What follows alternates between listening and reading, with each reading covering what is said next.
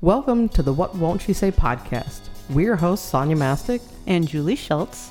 Our goal is to create a safe space to champion the unique experience that we share as women, and to provide an opportunity for us to connect with our true, authentic selves.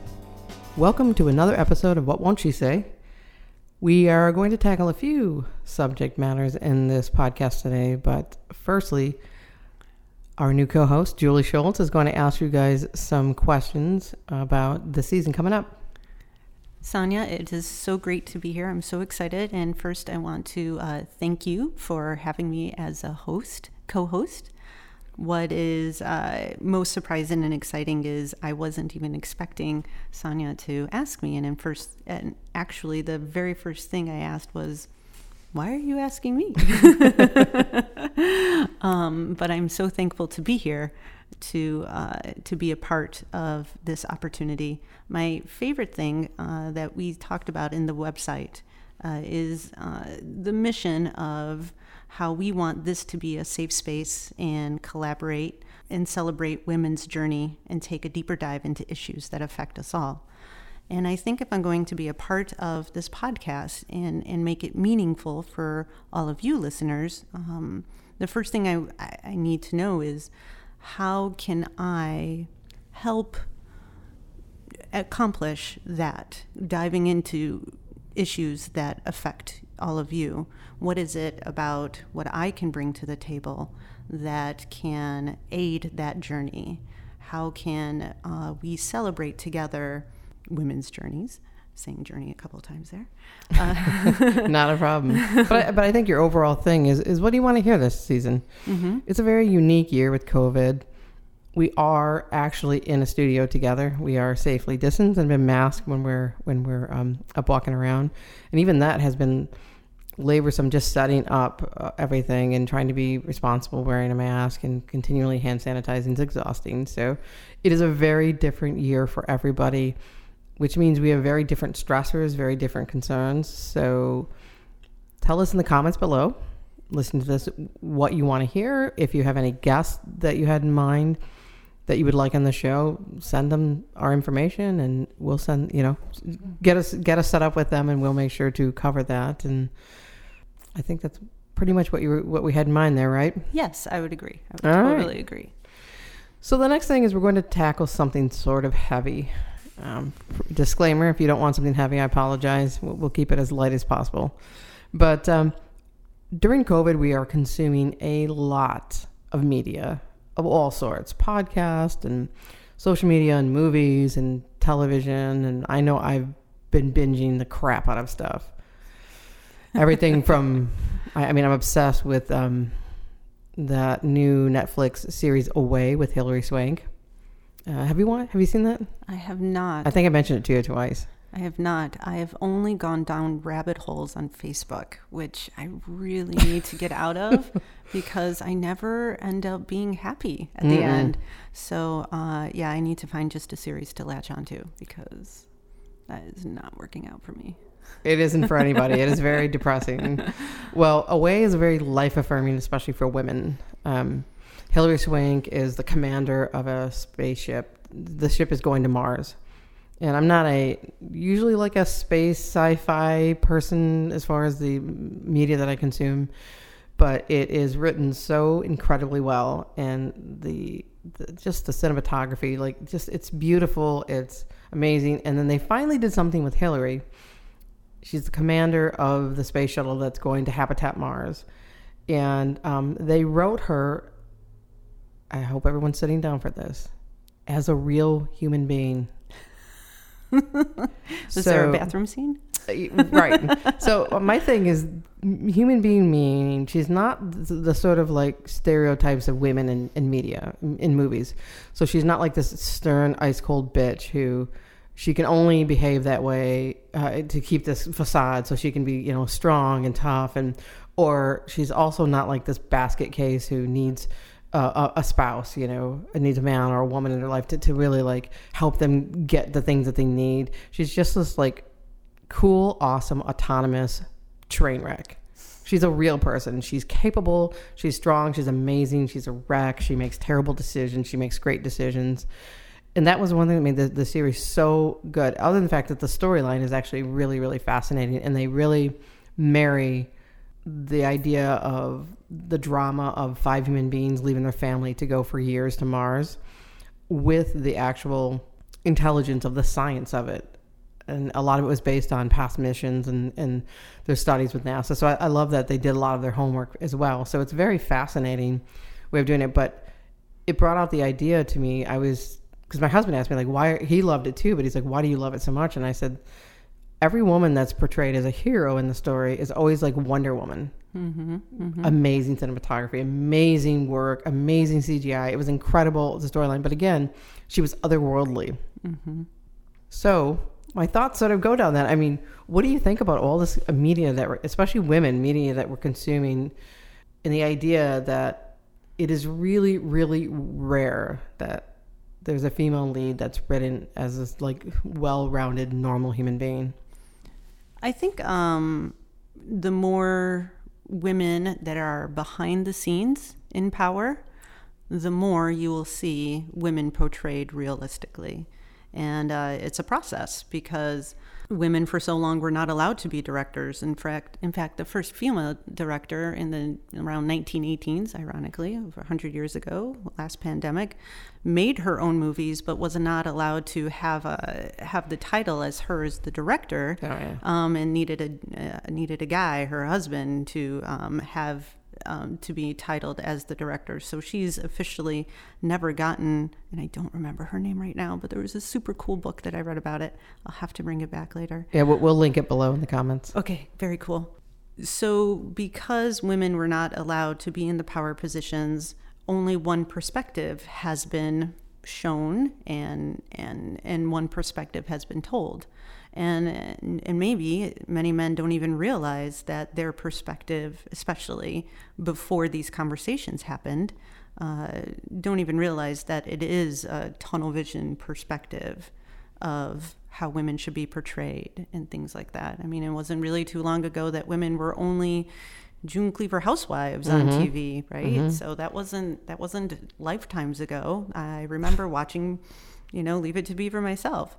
A few weeks ago. I just watched it recently. It was probably really horrifying. It actually it wasn't because the thing of that's another rabbit hole we'll go down. But I mean, it's fair to point out, like in the 1970s, as early as the 70s or late as the 70s, women couldn't get a credit card without their husband. This isn't a new phenomenon of women not having any autonomy from men. What's interesting though is I think women today don't necessarily remember that. I mean, my husband and I watched Mad Men. And there's a scene where she's getting an abortion or thinking about getting an abortion. The wife of the main character, whose name I forgot. Anyways, and we were both appalled and surprised that the OBGYN was talking to her like a child and making decisions for her. So the show did a great job of recreating the 60s, really how they were. But it never really dawned on me that things were that bad. And the details, the specifics of what women couldn't do not so long ago. This is the hallmark phrase of every misogynist and racist. I wish things were like the 60s when it was a simpler time. Yeah, when you had all the power and no one had any decisions about anything. Just the white guy was the only one who had anything. Yeah, I bet that was a simpler time for you. I had somebody tell me once that they felt that people were falling apart, and this leads to a completely way different topic. We were talking about Black Lives Matter and their take on it. And they said, and this is a very typical trope that some people believe that if you try, you'll be fine and you'll get it. And if you don't try, and their take was, well, in the 70s, people stopped trying. I mean, they got divorces. and my answer was, well, everybody got divorces because before that, women couldn't live if they got a divorce because they couldn't get the credit card, they couldn't get the job, and they couldn't get, so yeah, they got divorces because now they could actually live all by themselves. So I don't think that actually had anything to do with the color of your skin. It had more to do with the ability to, take control of your own life. It's fascinating to me, the perspective that's so one-sided. The idea, I was talking to a friend of mine who's older, and she was talking about being in the 70s and how she couldn't get birth control unless she had permission from her husband or her dad. And I'm thinking, so I could go on a tangent about this. This makes me really angry. So the idea is that you use the ideology that, or the actual facts, I should say, that a man can get a woman pregnant every single time he has sex. A woman can get pregnant once every 9 months.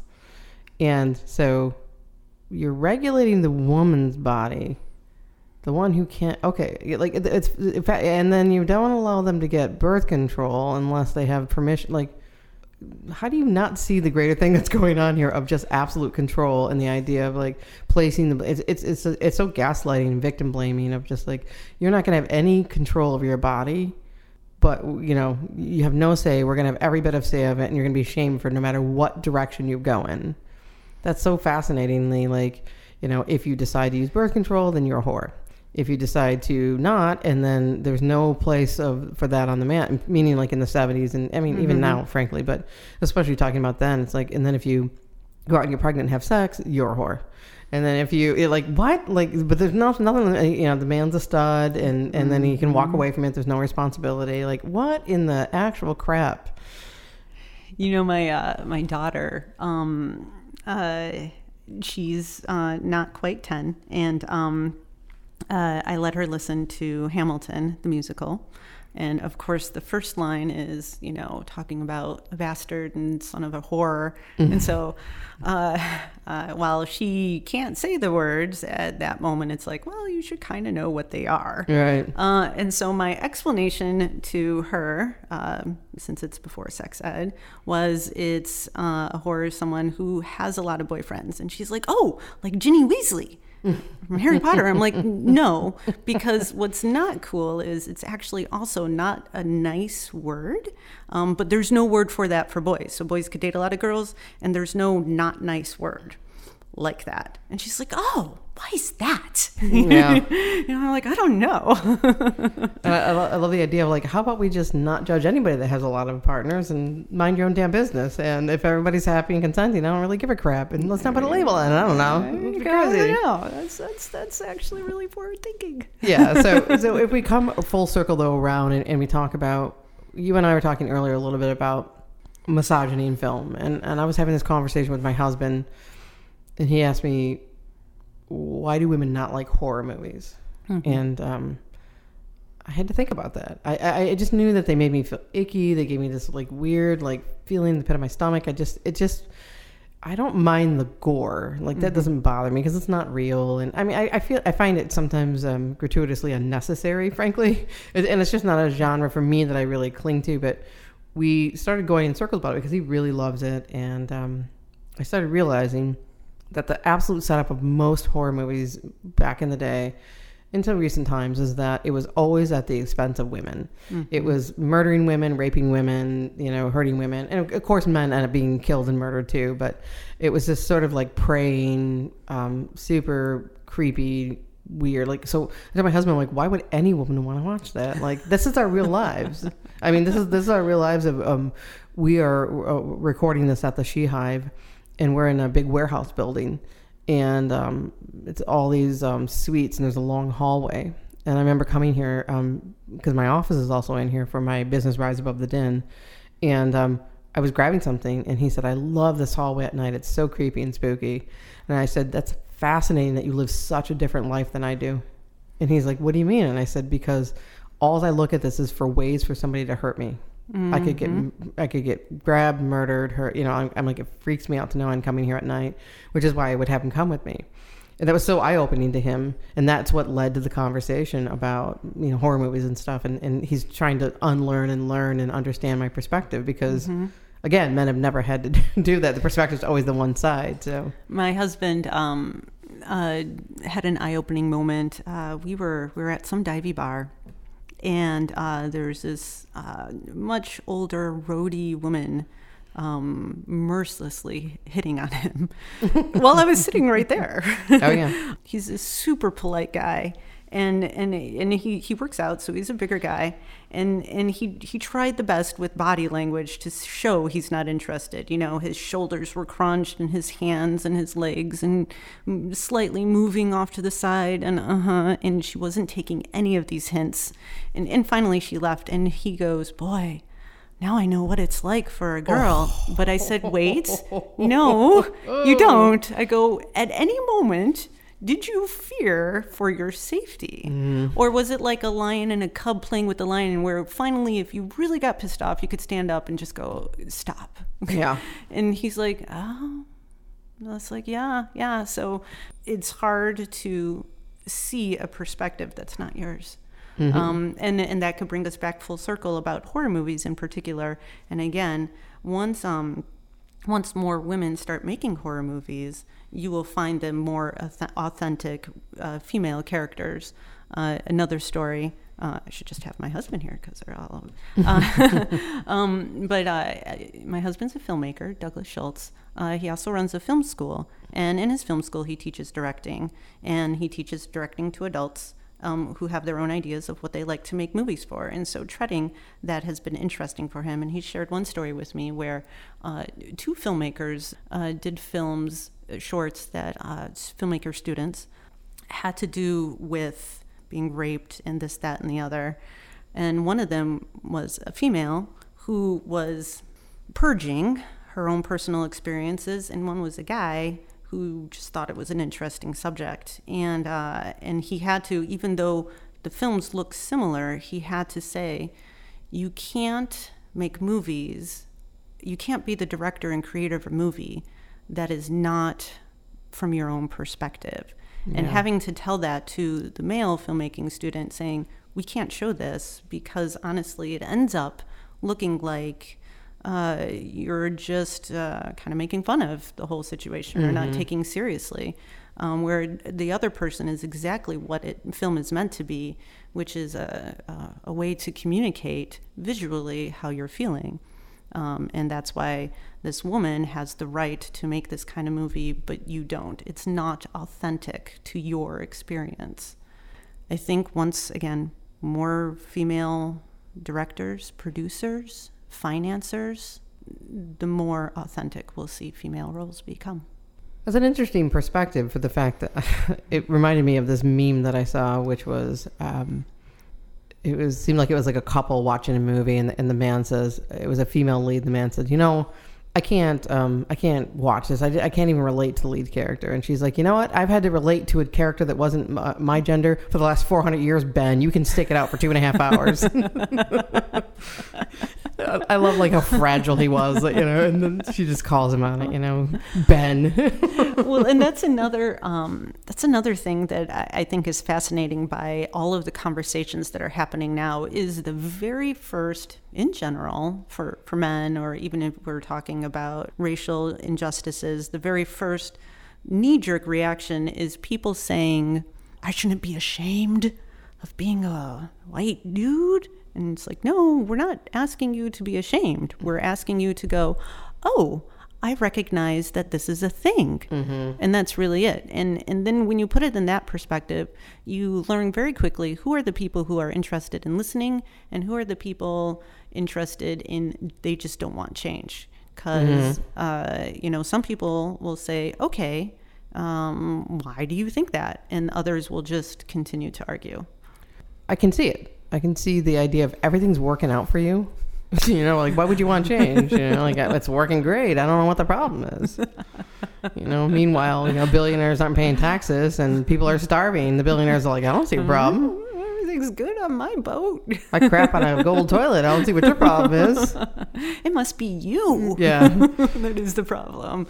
It is the thing. And we discussed it in a podcast with Jen Kinney, you and I, about just the idea of, now that we're stuck sort of in home, we don't have all these beautiful distractions of like going out for lovely food, and you have all this new stimulus, and you run into people and you can go to things. Like, I think a lot of people are starting to really bump up against things that make them uncomfortable, and they're growing. So I I swear I'm not like a silver lining person for the sake of being silver lining, but I am the person that I think that there's a chance to learn through everything.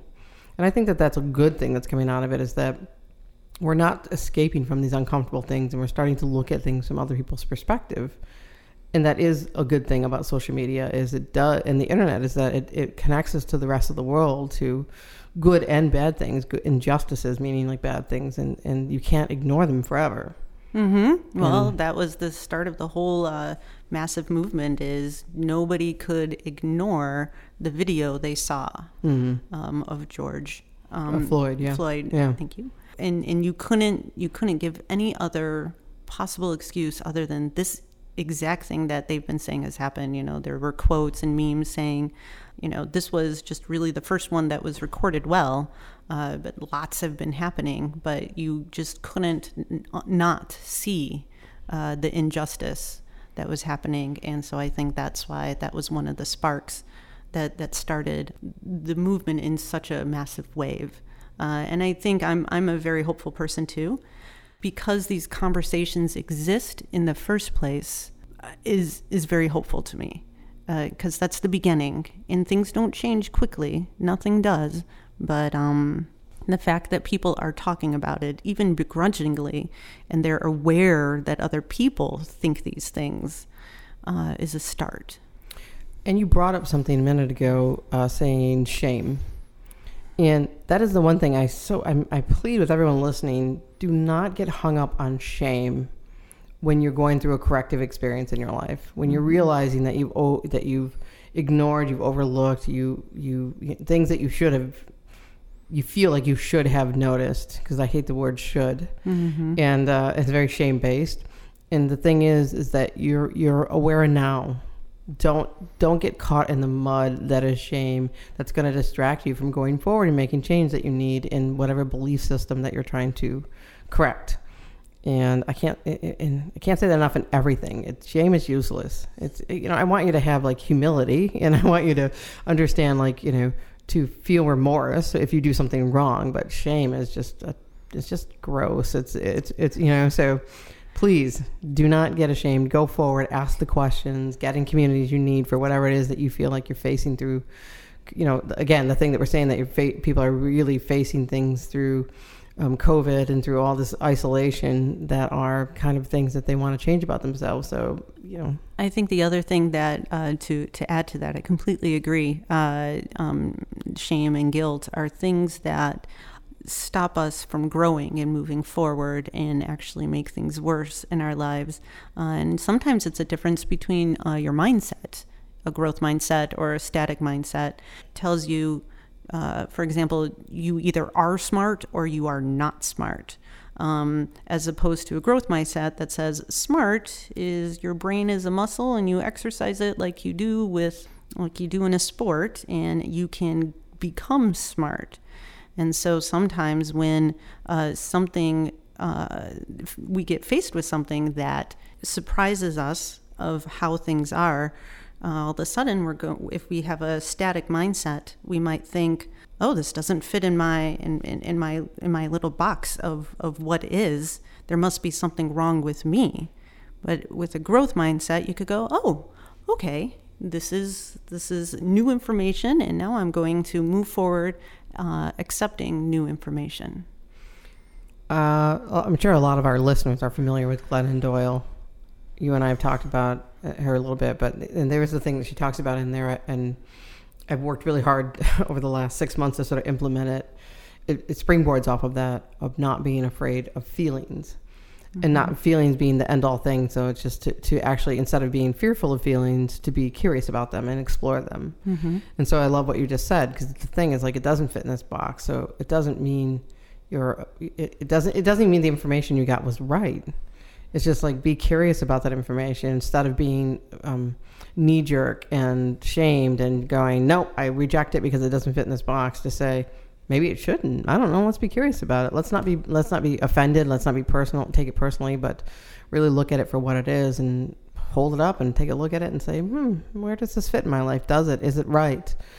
because sometimes we get information as truth that is not our truth and it doesn't fit for us. So, but the curiosity is my favorite part of it, and to not be fear-based, not to be afraid of that, but just to lean into the feelings, know that they'll pass. They're not forever. And, what's ironic is I'll troll some sites that I don't necessarily agree with, and sometimes I found in those sites that they equate kindness, empathy, and learning as weaknesses. Absolutely, yep. Snowflakes. Yes, where actually you have to be stronger. You have to be braver to be able to say, oh, I could learn something. I could step out of my comfort zone. It's the same thing with masks. I reject the idea that I am afraid and that's why I wear a mask. I feel that, as we all probably do, masks suck. Nobody wants to wear them. They're awful. But I choose to do something that is hard, that is not easy, for the benefit of my community. And that takes more work, more skill, more fierceness than the easier path of saying, oh, I don't need a mask. And that way I am absolved of any responsibility, which to me seems the fearful, easy way out. There's a, I can't remember, I'll have to try to come up with it, but we were watching this interview about this man who was a white supremacist. He's now left the community that he was in, and he was talking about that very behavior, and he said that it was used for control, that if you teach people that there's only like one alpha, there's only one alpha way to doing things, you put them off their center of knowing, of their own knowing, of their own learning.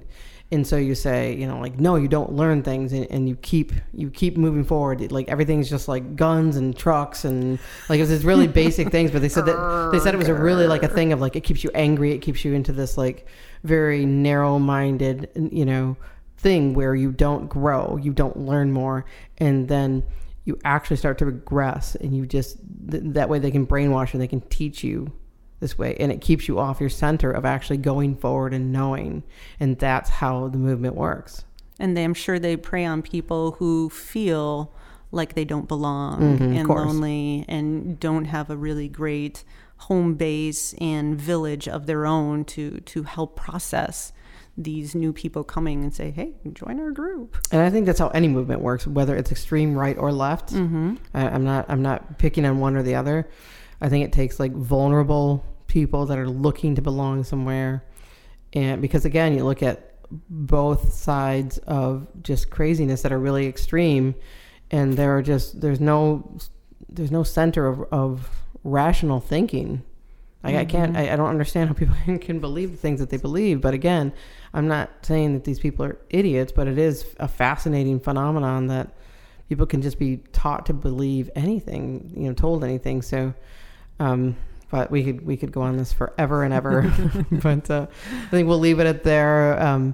Again, as we said in the beginning, let us know what you want to hear, no matter what it is, lighter subjects, heavier subjects, any people that you think would be great guests, put them in touch with us and we will happily call them and bring them on the show. It has been a great experience. I do feel that we are just like getting together with great friends, missing the wine because you don't want to hear me sipping wine on a microphone. Oh, but we do. Well, then I'm looking forward to that podcast. Thank you for listening to the What Won't She Say podcast. We are now ruthless, so act accordingly, ladies.